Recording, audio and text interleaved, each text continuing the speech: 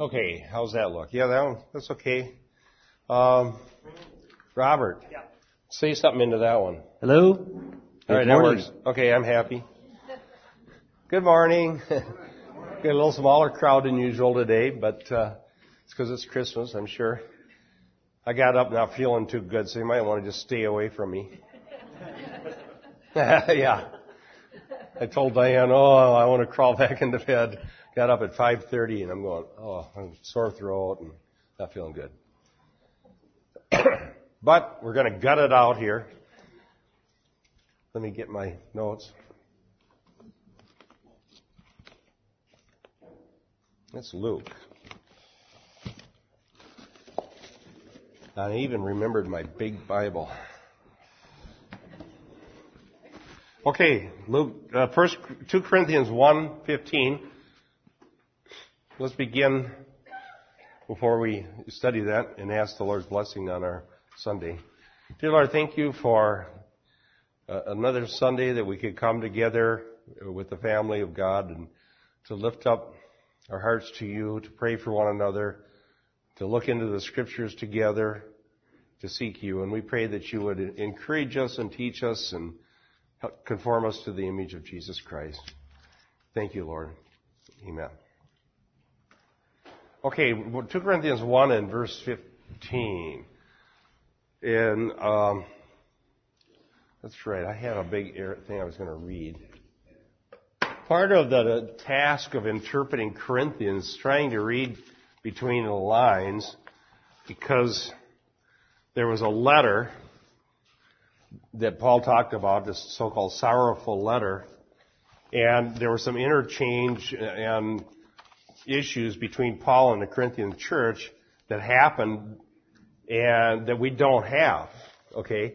So in 1 Corinthians, you get some ideas that there were some problems, and then in 2 Corinthians, we get some ideas, and then he talks about that letter he sent that we don't have, so you have to try to reconstruct the events to understand what the issues are that Paul's talking about. So I found some material that kind of does that for us, and I gave you some of this before, but let me just read this. Normally I'm not going to just sit and read a bunch of stuff, but this is easier than me trying to memorize what all was going on, okay? And I'll probably forget some of these details, but just so you get a big picture, because there's some kind of conflict between Paul and the Corinthian church. This is from a scholar by the name of Garland. Paul's changes in his travel plans have cast suspicions on his sincerity. So he tries to lay the matter to rest in these verses. In 1 Corinthians 16, 5 through 9, he told them that he would come to them after he went through Macedonia and perhaps even spend the winter. He specifically says that he did not want to make only a passing visit, but wanted to spend time with them. Because a great door for effective work had opened for him in Ephesus, he intended to stay there until Pentecost. He does not qualify his own announced plans by saying, if the Lord permits. Or he does qualify his own announced plans, if the Lord permits. 1 Corinthians 16:7. By the way, those things are interesting in the scheme of God's will. We're writing a series of articles on this, on what God's will is. And I am refuting the idea that there's some secret will of God out there that you have to learn in order to be successful. I believe that God's will is I believe there's a secret will of God. I just don't believe we can learn it. It's unveiled as providence is ruling over, God through providence is ruling. As history unveils, we find out God's secret will, but we don't find it out ahead of time. Now, Paul obviously didn't have access to everything that was going to happen in the future. And so when he said that he would like to come, he said, if the Lord permits. Well, it turns out he didn't. So Paul just didn't have that information. All right, back to my thing here. As for the collection for the saints in Judea, he told them to put aside something every week and save whatever extra they earn so that he need not take an offering when he comes. 1 Corinthians 16, 1 through 3. He apparently did not plan to go to Jerusalem himself, since he tells the Corinthians that he will send letters of recommendation for any whom they approve to take the gift. 1 Corinthians 16:3. He then writes that he expects them to send him on his way wherever I go, 1 Corinthians 16:6. Meanwhile, Paul sent Timothy to visit them. If the verb in 1 Corinthians 4:17 is an epistolatory aorist,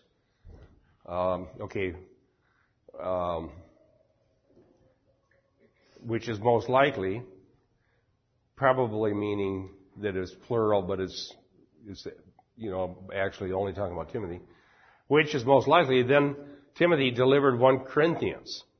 Paul's interesting request, see to it that he has nothing to fear while he's with you. Let no one treat him with contempt. 1 Corinthians 16:10 through 11. The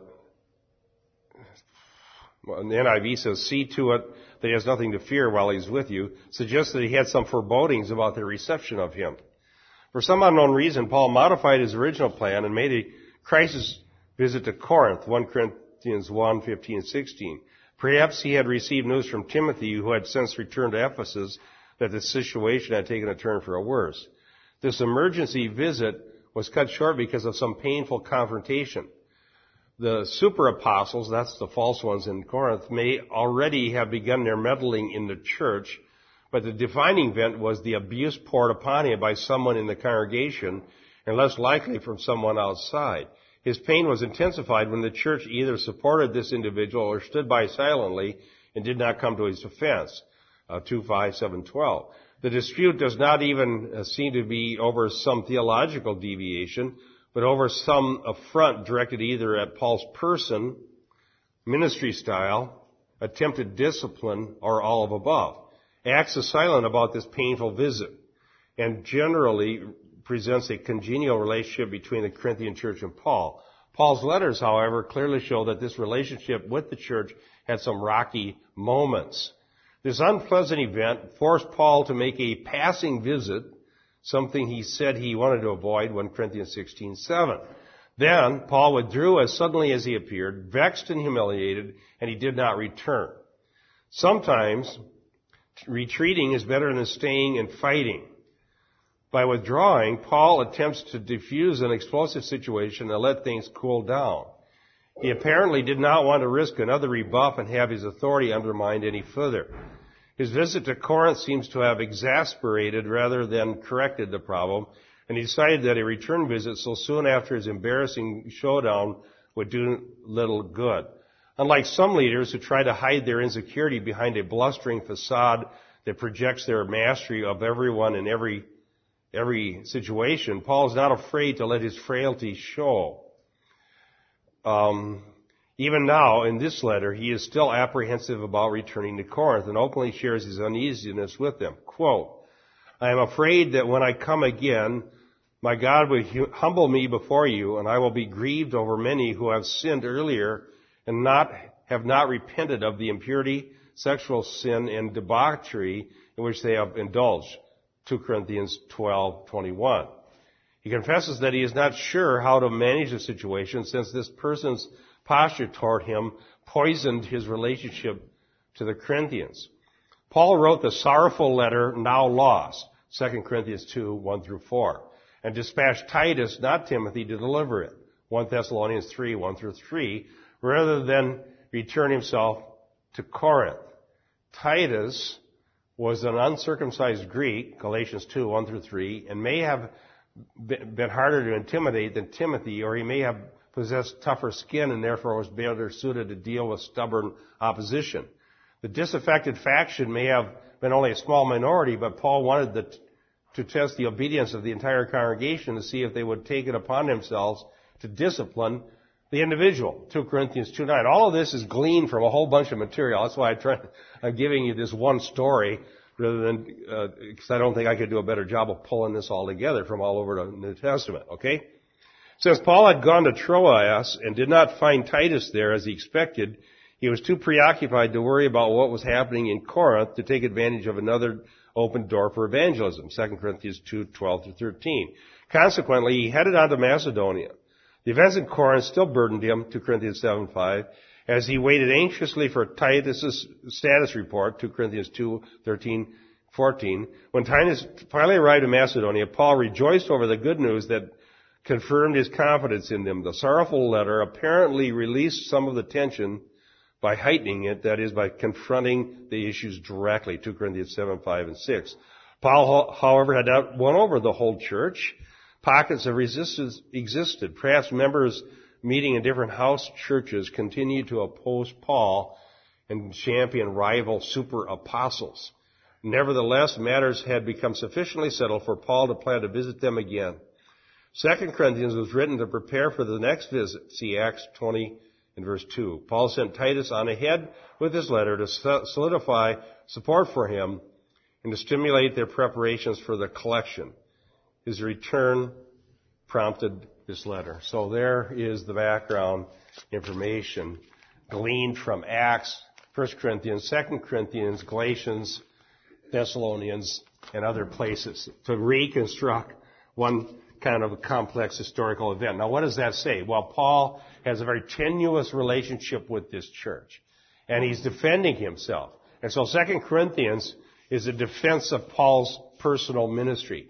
But because it is that, we get a little insight into what the apostle understood to be important about Christian ministry and how he viewed the importance that they accepted his message. Because what Paul, I believe, was worried about is if they rejected him as a person, the apostle of Jesus Christ, that they're also going to reject his message. And what was really important was the message. And you can read about that in 1 Corinthians when he talks about the gospel that they considered foolish, but that Paul said was the power of God to salvation. Okay? So the real importance is that he doesn't want to see them reject the message that he brought to them and listen to these false teachers that were arrogant and exalting one over against another. And we know that the key error in Corinth was their personality cults. One is Apollos and one's of Peter, and they're playing one off against the other, whereas Paul's saying there's one gospel, there's one truth, and we're all committed to it, and you're foolish to think this way. So, for example, 1 Corinthians 4, he says, don't go on passing judgment before the time, because the Lord will come who will try the motives of men's hearts. And so what they were trying to judge, falsely so, was who was the better Christian or who was the better apostle. They're trying to sort of rank people like they would in the sports world. And Paul says, don't do that. You cannot know this. It's impossible to know. We don't know who the better preacher is. We don't know who God's more pleased with because we don't see the heart. And we aren't capable of judging these things, but we can know what the truth is. All right, now, 2 Corinthians 1:15. Now, notice the confidence was a issue, this idea of boasting and confidence. I talked about a couple of weeks ago. Verse 12, our proud confidence. Verse 14, your reason, that we are your reason to be proud, or literally your confidence. Then verse 15, and in this confidence I intended at first to come to you, that you might twice receive a blessing. Now, this passage is disputed because what it literally says in the Greek is that you would receive another grace. The word isn't blessing in the Greek, it's grace. So what would be a second grace? And so I read all kinds of material and people quoting theological journal articles on this. And the one that seems to have won the day amongst the scholars was an essay published in a theological journal by Gordon Fee. And Fee's conclusion was that Paul wasn't claiming he was going to impart a second grace to them, but what he was going to do was to go there so that they might help him, and that there was grace to be found in their benefit to Paul and their giving, the second opportunity to bless Paul. And Fee bases that conclusion on 2 Corinthians chapters 8 and 9. And as I was reading this, I was reading all the possibilities. I thought, well, the word grace is used in 2 Corinthians for giving. Where's my Bible here? Let's just point that out. Okay, in 2 Corinthians, for example, 8,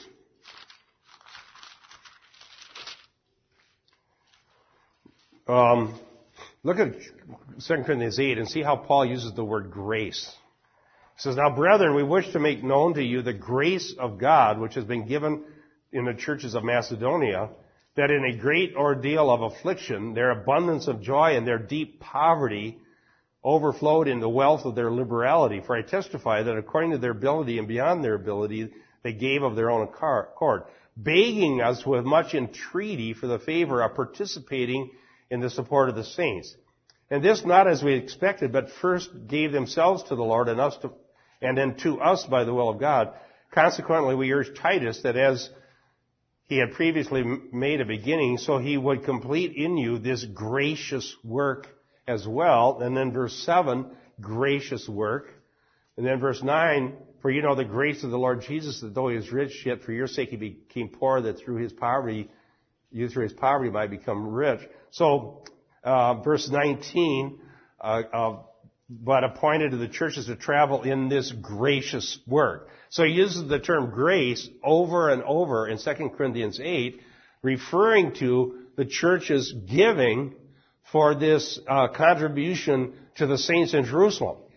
Paul was very motivated by this whole offering that he was gathering from the churches because he wanted to bring this money to bless the poor saints in Jerusalem that were under dire circumstances.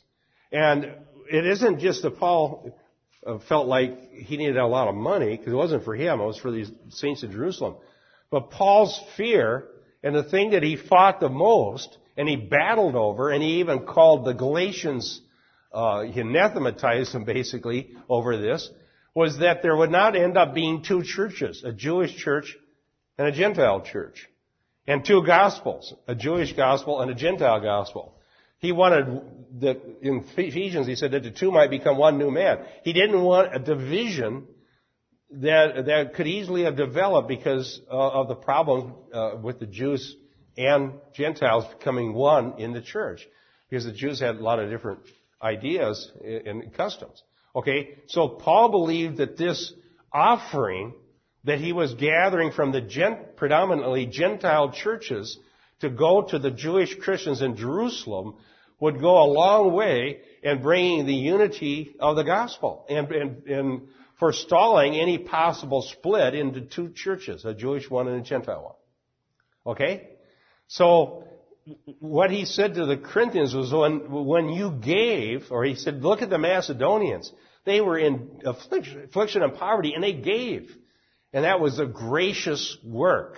So, interpreting our passage here in light of that, okay, we come to the conclusion that you might twice receive grace would mean a second opportunity to bless Paul by supporting his mission. I'm sorry I had to do all of that to get one point out. But sometimes that's the way biblical interpretation is. And 2 Corinthians is such as that you almost have to understand the whole issue for it makes sense of what's in these earlier chapters. And so I believe that the receiving a blessing was them blessing Paul. Yes. Because it's a fairly complex passage to actually understand what it does mean, even what people then take, it's the easiest kind of passages to take out of context and make it mean something that's very damaging. So it's almost out of self-defense that you have to dig and understand, because otherwise you're going to get abused by something that doesn't mean what it says. That's absolutely the case. And you know, the most common scriptures to be used that way are 1 and 2 Corinthians. I would say, I don't know if I don't have a scientific way to say this, but just having seen for the pietist, elitist, second blessing teachers, almost all use Corinthians to teach exactly the opposite of what Corinthians is teaching. And the reason being is that Paul uses terminology that they're using to refute them, and people think that he's actually agreeing with them. And so, Keith's right, that something like this second blessing here, second grace, you could create a doctrine out of that. And they do, but that's not what he's talking about. And Gordon Fee is one of the finest biblical scholars to have dealt with this material. His commentary on 1 Corinthians is outstanding. And I would totally recommend that if you like buying commentaries and you want one on 1 Corinthians, I would get Gordon Fee. It helped me because I was trying to understand this 20 years ago until I read his commentary. I was going to agree with you. I have Fee's commentary on Corinthians was really the first time I could understand Corinthians and what it was saying straight up, because 1 Corinthians especially has been used by charismatics and the Pentecostals to make it say something that it wasn't. And what's interesting about Fee is that he is a Pentecostal. Exactly. He is an Assemblies of God. Yeah. He's coming from that viewpoint, and he's probably one of the best scholars the Assemblies of God have ever fielded, and he's using a very good biblical interpretation to understand Corinthians in a way that's inconsistent with what a lot of Assemblies people have used it for. Yes, I agree fully. Fee is a non-cessationist. He believes in the gifts, but he believes that the doctrines have been misused over the years to create sort of an elitist, hyper-pious, hyper-spiritual idea that doesn't really exist. For example, it says the spiritual man, the natural man receives not the things of the Spirit of God, but the spiritual man knows all things. Well, the way that's traditionally been interpreted was that that's two kinds of Christians, right? The ordinary Christians, and then the super spiritual Christians that have some secret that all the regular Christians don't know. And of course, everybody believes that puts themselves in the better category. You know, I'm one of the spiritual ones. I've yet to seen one of these elitist doctrines where the guy preaching it put himself in the lower category. But yeah, there are these great super Christians, way better than everybody else. Unfortunately, I'm not one of them. That might be somewhat believable, but you don't ever hear that. But what Fee does is he pulls the rug out from under that interpretation. The natural man that doesn't receive the things of the Spirit of God is the unconverted. Not some Christian that didn't know the secret because he didn't go to the right convention or to the right. We were looking at a website. This guy has a school of the Spirit. In Minneapolis. No? Yeah. You can go to a school of the Spirit so you learn how to hear God's voice and see what the Spirit's really saying. But that kind of thing comes out of a misuse. It comes out of misuse of Corinthians. Yeah. All right. So this second grace here wasn't some super experience that most people don't have, but was a second chance to bless Paul by giving to his mission of helping the saints in Jerusalem. All right? So, I wanted to, that one passage that he was talking about, Diane, could you look up 1 Corinthians 16, 5 through 9? Garland was explaining that as part of the historical background. So, the basic point is Paul changed his travel plans. Brian, we were just talking about something from Corinthians that it confirms what we've been talking about. We had a talk about that extra will of God that people are looking for. Paul says, if the Lord wills, when he said that he planned to go to Corinth, because he didn't know. So if Paul didn't know, we probably don't either. It seems to be the trend is trying to divine God's will in everything. And really what happens is you become a slave trying to figure out, what does God want me to do? And when you realize that that's not worth trying to do, you are free to make decisions on your own, not worrying about everything that you do. Brian and I are reading a book about, was it Decision Making God's Way? Is that the name? Very good. Yes, excellent. Yeah, he was also kind of unpacking some stuff for 1 Corinthians. Okay, go ahead and read that passage. 5 through 9. Yeah. But I shall come to you after I go through Macedonia, for I am going through Macedonia. And perhaps I shall stay with you, or even spend the winter, that you may send me on my way wherever I may go. For I do not wish to see you now just in passing, for I hope to remain with you for some time, if the Lord permits. But I shall remain in Ephesus until Pentecost, for a wide door for effective service has opened to me, and there are many adversaries. Okay, if the Lord permits. Notice the caveat. Remember he said to the Thessalonians that I tried to come to you, but Satan thwarted me or hindered me? So why didn't he just go to the seminar where you learn how to rebuke Satan and get done with this problem? Well, they hadn't invented that seminar yet.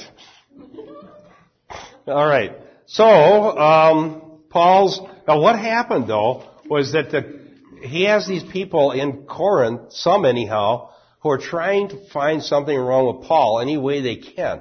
So when he said, I plan to come, and then he didn't come, they were interpreting that as him being double-minded or being guilty of duplicity or insincere or something like that. And so this section, Paul is defending himself against that charge of duplicity.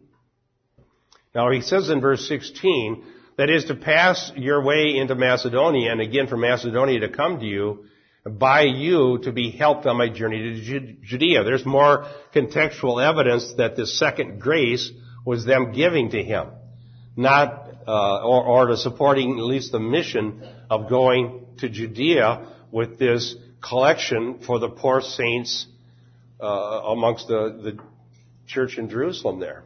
So he planned to take a Corinthian delegation possibly, but in any case, this didn't really happen. Denise, do you want to look up Acts 22 through 4?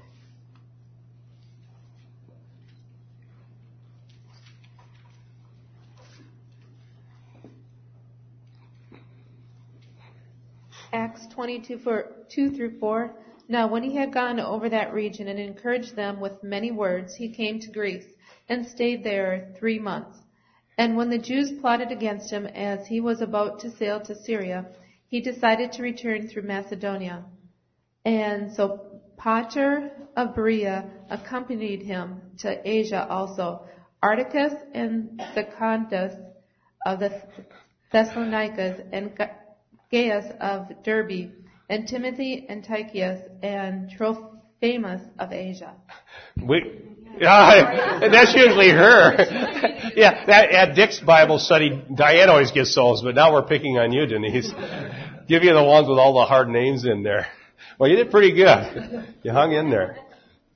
Well, the point is that he ended up going back to Asia and not down to Corinth, and so that gave them some more ammunition to attack him. You know, I think the bottom line on this is you got to judge things according to what is a proper judgment, which is the truth of the Scripture and the type of fruits that the Bible says. Now, the key issue about Paul wasn't how articulate he was. It wasn't the circumstances where he was able to make his journey when he wanted to or not. The real issue was whether he had the right gospel. Okay? And since he preached the truth of the gospel and he carried himself with integrity, they had no reason to be rejecting him on the ground that some super apostles thought they were better than Paul. And that's what the big problem was. I think there's another confirmation in this whole concept, this whole passage here, that pragmatism is a very poor judge of the will of God. Because here, Paul is saying that what he wanted to do, and he wasn't able to. And if we think of that, what Paul's talking about here, wanting to and not being able to, and maybe he's limited, he's not very powerful spiritually, he didn't have the supernatural fortitude to carry it off, or something like that. Think about all the stories we've heard in the past about somebody saying, well, this is the will of God because I got on the ship sailed, we flew, all the different anecdotal proofs that God is pushing them to Corinth or God is pushing them to someplace because of all these supernatural things that happen. Paul is here saying, I wanted to come. I have a message from God. I'm a real apostle. God birthed the church through me, and yet he was thwarted. But he doesn't take that as anything except just that he was thwarted. Right, but they take it as a sign he wasn't from God. They're thinking that other way. And so the next article, we're going to publish, by the way, Thursday. We're going to do it at the new building. We're going to do a mailing. And the first article is just going to draw the boundaries of how God draws boundaries. It's that stuff we did over at St. Paul, about the tent of meeting. Right. Okay. And in the next article that we'll publish in February, I'm going to explore, what the Lord willing. Amen. We don't even know if we'll be alive in February, right? But at least it's in my mind to do, is that if you believe that there's a secret personal will of God that you have to have by revelation, that covers your future life, I have been thinking about this for some months now, and I don't think there's any possible way of knowing what that is or putting a test to that other than a pragmatic one. Pragmatism is you test things by their outcome. Okay? So I was discussing this with some people that very much believe in this third will of God or this personal will of God or whatever you want to call it. There's some will of God that you don't know, but it's His blueprint for the rest of your life, and you have to get that information or you're going to fail. So I was debating with some people that believe that, and so I challenged them about a pragmatic test of truth. Because pragmatic test of truth says whatever works is true, but we know that fails. That just doesn't work. William James, American psychologist and philosopher, wrote a book called On Pragmatism over 100 years ago, and a book which I read. But he was refuted just in the philosophical world. The pragmatic test for truth just doesn't work, quote unquote. In other words, it's not capable of being correct. And I said, for example, let's just say you're a young man and you're in Bible college, because I was teaching some Bible college type students. And in the Bible college, there's several young ladies who would be good Christian wives. They love the Lord and they want to serve God. And you're a young man, you're single. You could ask one of them to marry you, perhaps. But do you need to pray and find out which one is God's will? So, I'm disagreeing with this. I'm saying you're free to marry in the Lord. Make your choice and then live with it.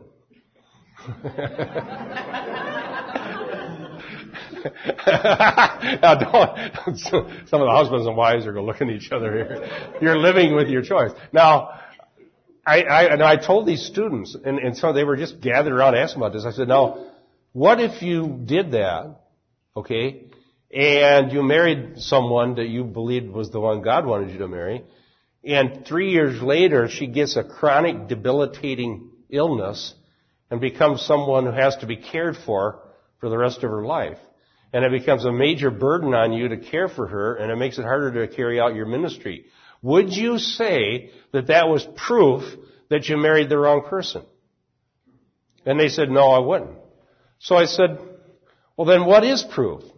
In other words, if how it works out doesn't prove it, if it goes good, that doesn't mean necessarily it was the right one. If it goes bad, it doesn't mean necessarily it's the wrong one. How do you ever know that it was the right one?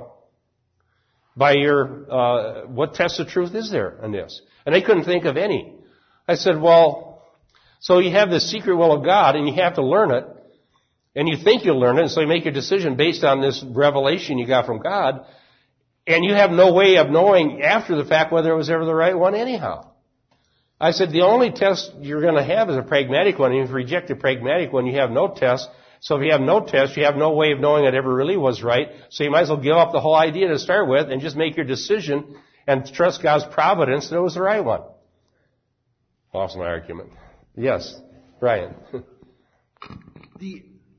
For all Christians, the only will of God is to just love Him and spread the gospel. So I don't understand what other people are thinking of. What could possibly be secret will? Well, it's a very prominent idea, though. It's the idea that maybe God wants me to be in Chicago instead of Minneapolis. And so then you have to pray. If you're in Chicago and you're spreading the gospel, then... Yeah. I remember the pastor that actually helped me because I was believing... And I don't know I think that the way it worked in my past, when I was when I was at North Central Bible College, was that we sort of thought that it only went for the big things. In other words, God might tell you who to marry and where to go preach, but we didn't assume He's going to tell you what car to buy. Okay? But I remember I was trying to be hyper pious. Early in my life, I was going to be one of these pietists. And it was a pitfall that almost destroyed my life, and God was good to me to save me from that. But when I was at Bible college, somebody says I'd pray 10 hours a week, I'd say, well, then I got to do 15, so I'm better than you. And you can see how silly that is, and it's kind of a trap that I was going to be the most spiritual person in Bible college. Well, while I was in that stupid thinking mode, remember Ray Corlew, the pastor that performed our wedding ceremony, and Paul Green, the evangelist that led Diane's brother to the Lord, and I think your dad decided to go golfing. Well, I had thought, I was a really avid golfer, And when I went up to Bible college, I had thought God told me not to golf. Okay? Because I was going by these voices that I was hearing. And so I came up here and I didn't golf. And I went back and those guys said, let's go golfing. We want to go over to Center or whatever this town and we want to go golfing. So I agreed. And I hadn't golfed in like a year. So we went to this golf course and they just wanted to have fun. And I kept hitting my ball into the cornfield. Okay. And that's where they go in Iowa if you don't hit them right. And we kept going in the cornfield and I was just kind of not doing so good. I was mad and I was wanting to be good like I used to be and I hadn't practiced in a year. And we got in a car on the way back and I said something like, well, I wasn't listening to God. I shouldn't have gone golfing. And it was Paul Green. He turned around and he says, don't you talk like that. I don't want you talking like that. He says, I'll tell you what God's will for you is to walk in the Spirit. Don't worry about whether you golf or not. And he saw me talking hyper pious, and this guy was kind of like that himself, but he rebuked me for thinking God told me I wasn't supposed to golf. And I was just blaming my spiritual condition for why I was hitting the golf ball into the cornfield. And it was just lack of ineptitude was the real problem. Okay, yeah. I think there's a passage in John that says, 1 John that says that there is no fear in love because fear involves punishment. I think that's what this concept is so debilitating. If I believe that this third will, if there is a hidden will of God, and it's really truly God's will for me, and if I disobey this hidden will, I'm supposed to know it, and therefore if I disobey it, I'm sinning, and if I sin, then there's a fear between me and God because I've put myself in enmity, as an adversary of what God's will is. And that's a good thing to have God be an adversary. You consider him an adversary when you willingly sin. But if it's not truly sin, because I have liberty, then you have fear. Then I have fear, and as I go through life and experience afflictions, not only do I have the affliction, but I have a guilt that this affliction's come on me because I've disobeyed God. And then you wonder, well, where did I disobey God? I had this very strong ingrained in me when I was growing up through high school. And I went to a very charismatic college, and it was ingrained in me there. And life was good, therefore God was happy with me. And when I came out of college, life got very bad. And the most debilitating thing about that was that I felt God was unhappy. So I repented of every sin I ever did. And lots of them I didn't do, trying to get back to where it was going well. But it wasn't the issue. You couldn't get out of your guilt. No, I couldn't get out of the affliction. Well, you know what? I tied affliction to that with some concept that if I obeyed God's hidden will, my life would go well. Right. Because you see that in the children of Israel at the time of the judges, they obeyed, they were prospered, they disobeyed, they weren't. But that isn't what, that economy, that government doesn't exist anymore. No. Now we have good people dying, evil people getting wealthy, and we cry out and lament because it's not right until the millennium. So we pray for the justice. I was thinking of another one on this regard. The passage in James, and I don't know, I haven't finished the book yet, Brian, that we're reading, but I was thinking about the passage where it says, if you lack wisdom, ask of God, who gives to all men liberally. And it says, and he will not upbraid or he will not chide you for lacking it. So I wonder if that would be pertinent to this discussion. Yeah, exactly. In other words, when you confess your lack of wisdom to God, God's not going to say, well, you dummy, you should have known better. Okay? But I'm thinking that when you ask God for wisdom, you don't get revelations, you get character qualities that help you make decisions. It's sort of like when you pray for patience. If you look in James in the same context, what does it say? Yeah, the trials and troubles give you patience, right? So how do you gain wisdom? Trials and troubles give you wisdom as well as patience. Okay? And so I don't think the passage is talking about gaining supernatural revelations about things that God hasn't revealed in Scripture, but is gaining wisdom that will apply to all of life. And that you ask God for it is a good thing because you're showing your dependency on God and showing that you don't know. Yes, well, Brian. Keith and I had talked about this on the phone a couple of weeks ago, and that it's still the same sinful desire that happened in the Garden of Eden. We're still wanting to eat of that tree of knowledge. We still want to have that type of knowledge. We want to have that insight. And some of it is legitimate. I get emails from, I think, really well-meaning Christians wanting to know, what should my mission be as a Christian? How can I best serve the Lord? And so there again, even that's a legitimate desire, they still want some indication of direction going forward. And the advice in this book is essentially, you know what you do? Go to church, meet people, talk to people, read His Word, and in that atmosphere, you may find your way, but it's not going to be revealed to you by any method that you divine. Exactly, because that's divination. And what you gain by, and I agree with the guy that wrote this book, what you gain by going to church, fellowshipping around the means of grace, the Word of God, fellowship, prayer, things that Ryan and I are always reinforcing that that's how God works. What you gain is character qualities. You gain friends that love Jesus, that'll be there for you when things are tough. And you gain a situation where you learn how to live a Christian life. And that's how you gain your wisdom. And from building this biblical worldview, a person makes wise, informed decisions, but they're still making them freely. They're not divining a secret revelation. Does that make sense? And I think that the concept, I believe, if anyone claim that verse, you don't know how many times, if anyone asks for wisdom, let him ask of God, who gives really to all without finding fault, and it will be given him. But he must believe and not doubt, because he who doubts is like a wave of the sea. So here you're supposed to have this faith. And the way we interpreted it, where I was coming from, is if I prayed and I really believed, God would give me these revelations. And the whole concept is debilitating and damaging, because instead of seeking what God has revealed in Christ and His Word, Jesus come in the flesh, written down in black and white, and going forward, confident that God was leading me, that the Holy Spirit is in fact living in me, as I walk forward, He is in fact accomplishing His will.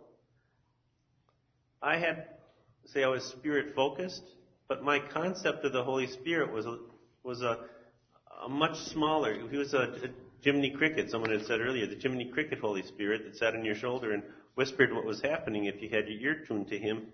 And that's a much smaller Holy Spirit, that one that actually does dwell in you, does live in you, gives you desires themselves, feeds you through His Word, and as you walk through life, the Holy Spirit, who's so massively and transcendent and broad and all-encompassing and all-knowing, does guide you. Amen. It's a totally different flip-flop, because in one sense you're focused on the Spirit, but He's this big. And the other, you're focused on Christ, and the Holy Spirit is everywhere. And He carries us. Yes, Cora Lee? Yes, you did touch on the point I wanted to make. All that's been said I agree with, but I think of God, like you said, He's so broad, so transcendent, we can't limit Him, really. And doesn't He inspire the poet? Doesn't He inspire the musician? Doesn't He inspire, in fact, the mother who's looking for wisdom on the spot, spontaneous wisdom when she's raising her child? Lord, how do I handle this question? That kind of thing. So I do believe that God also, yes, He's primarily found in His Word and through Christians, and through our experience in trials that teach us wisdom. But He is also, there's a verse that comes to mind that He's I can't think, it's in the Psalms, where He is a present help in times of trouble. Yeah, very present. He's very present. And if you don't have your Bible, He's still present in spirit. And He's there to provide at the moment that we need inspiration. And He does inspire, because He's a creative God and He's created us in His image. So for those of us who are wanting to create, I do totally believe that He inspires. as a present reality. Well, it's part of providence, and it's part of His work in His people that we make our decisions and we do our work heartily is unto the Lord. And God is at work in even our decisions. Right. I'm sure that He's more involved than we realize. Absolutely. So, but what we're refuting is the idea that you have to get some secret information to go forward. That's what we're standing against. Yes. I'd like to say in Ecclesiastes 1:18 it says, because in much wisdom there is much grief, and increasing knowledge results in increasing pain. I think there's a lot of what Keith was saying there. You're going to gain a lot of character when you go through a lot of pain and grief, and to gain wisdom and understanding. Yeah. Well, I just looked at that the other day, and it came to me that asking God for wisdom is very much like asking Him for patience.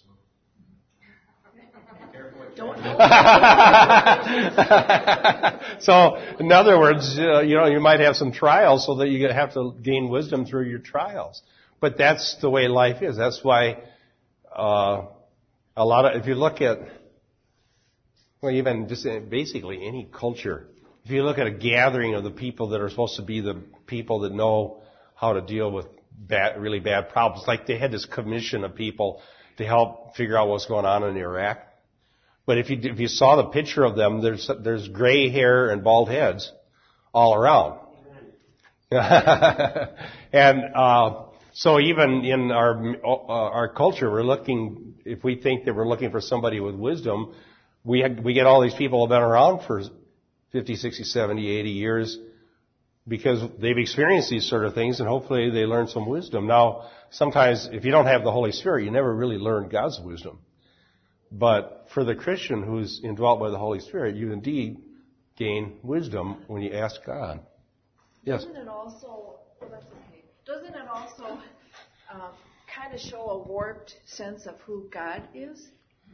If we think God is kind of dangling something over us that we may or may not ever discover, but we're supposed to, but He might hide it from us, and we may never find out what that will is. Yeah. What is that saying about the character of God? It gets back to works. It's works again. Absolutely. You have to work and work and work to find out what the right answer is. Yeah, and it's kind of a works righteousness, because if you listen to these guys teaching that, they all claim that they have the superior status because they're better at gaining this information. But then, what makes that different than what Brian was doing before he became a Christian? Why do you go to the person that has a spirit guide? Because they're better at gaining the information. So now we just take that and put it into the Christian world, and we have these prophets that are better than gaining that. And then so this perfect will of God's dangling out there, like Diane said, and you don't find it, and so you're banging your head against the wall because you can't know God's will. But if you were just more spiritual, you'd know what it is, and you wouldn't have all these problems. That is kind of a warped view of God, I believe. Well, I would go farther to say that concept is anti-God, and that concept is of a God that Moses didn't show us, talking about in Deuteronomy 13. If somebody comes and tells you that, and a prophet comes and dreamer of dreams and says, let me lead you after a God you don't know, even if it comes true, he's lying to you because God is testing you. The God that defines His values, God's will, God's provision, God's expression of Himself to us, is in that book, and ultimately was in Christ, and was given to men who saw Christ as a man, and heard with real ears, touched Him with real hands. And somebody that tells you, I know a God's will that's beyond that, is bringing to you a different God. They're talking about a different God.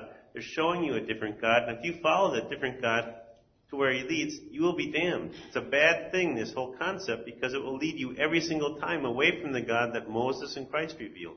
Okay. That's why we're starting this article by defining those boundaries, how God reveals Himself. Let's look at one more verse here, 2 Corinthians 1:17, because it talks about this vacillating. Okay?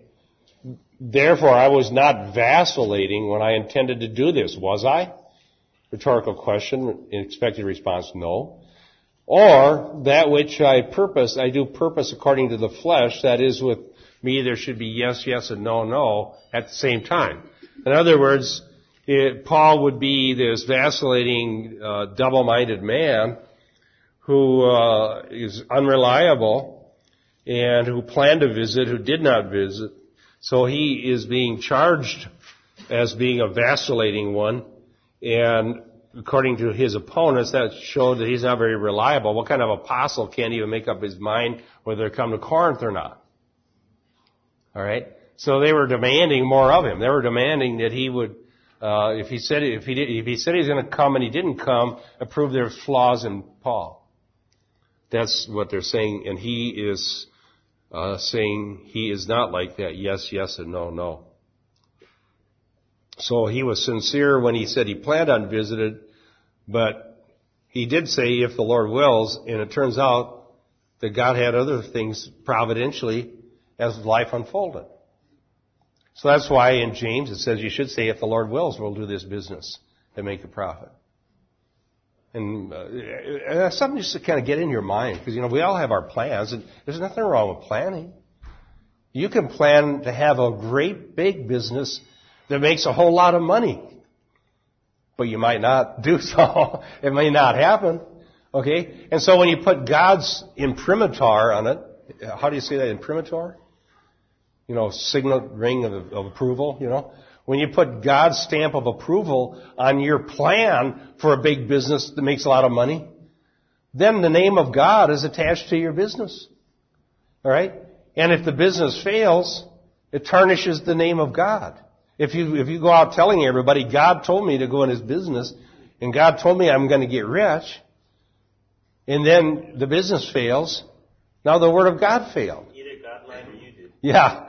And so, because we don't want to dishonor the name of God, we don't attach his name to things that may not be true, that are just things of this world that are plans in the mind of man.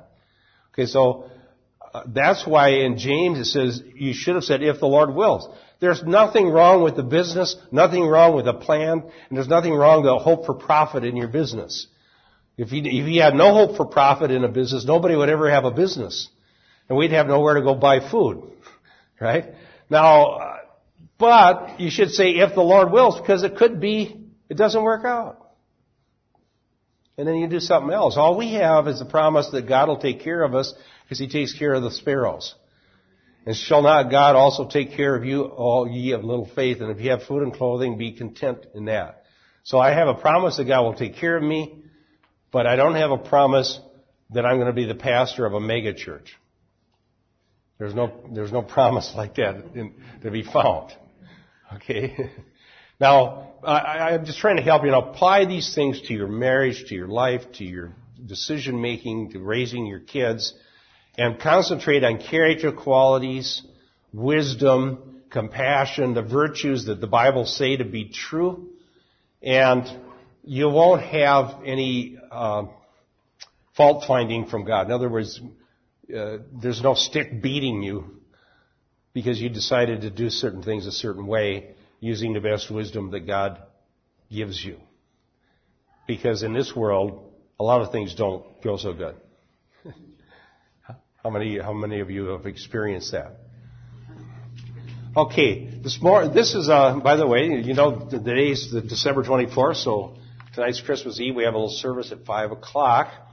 But before that, 10:30 this morning, I'm going to preach from Luke chapter 2, verses 1 through 20, the Christmas story in Luke. And boy, did I have fun studying that this week. So hopefully we'll have some things to share from the Scripture. So God bless you, and we'll see you upstairs at 10:30.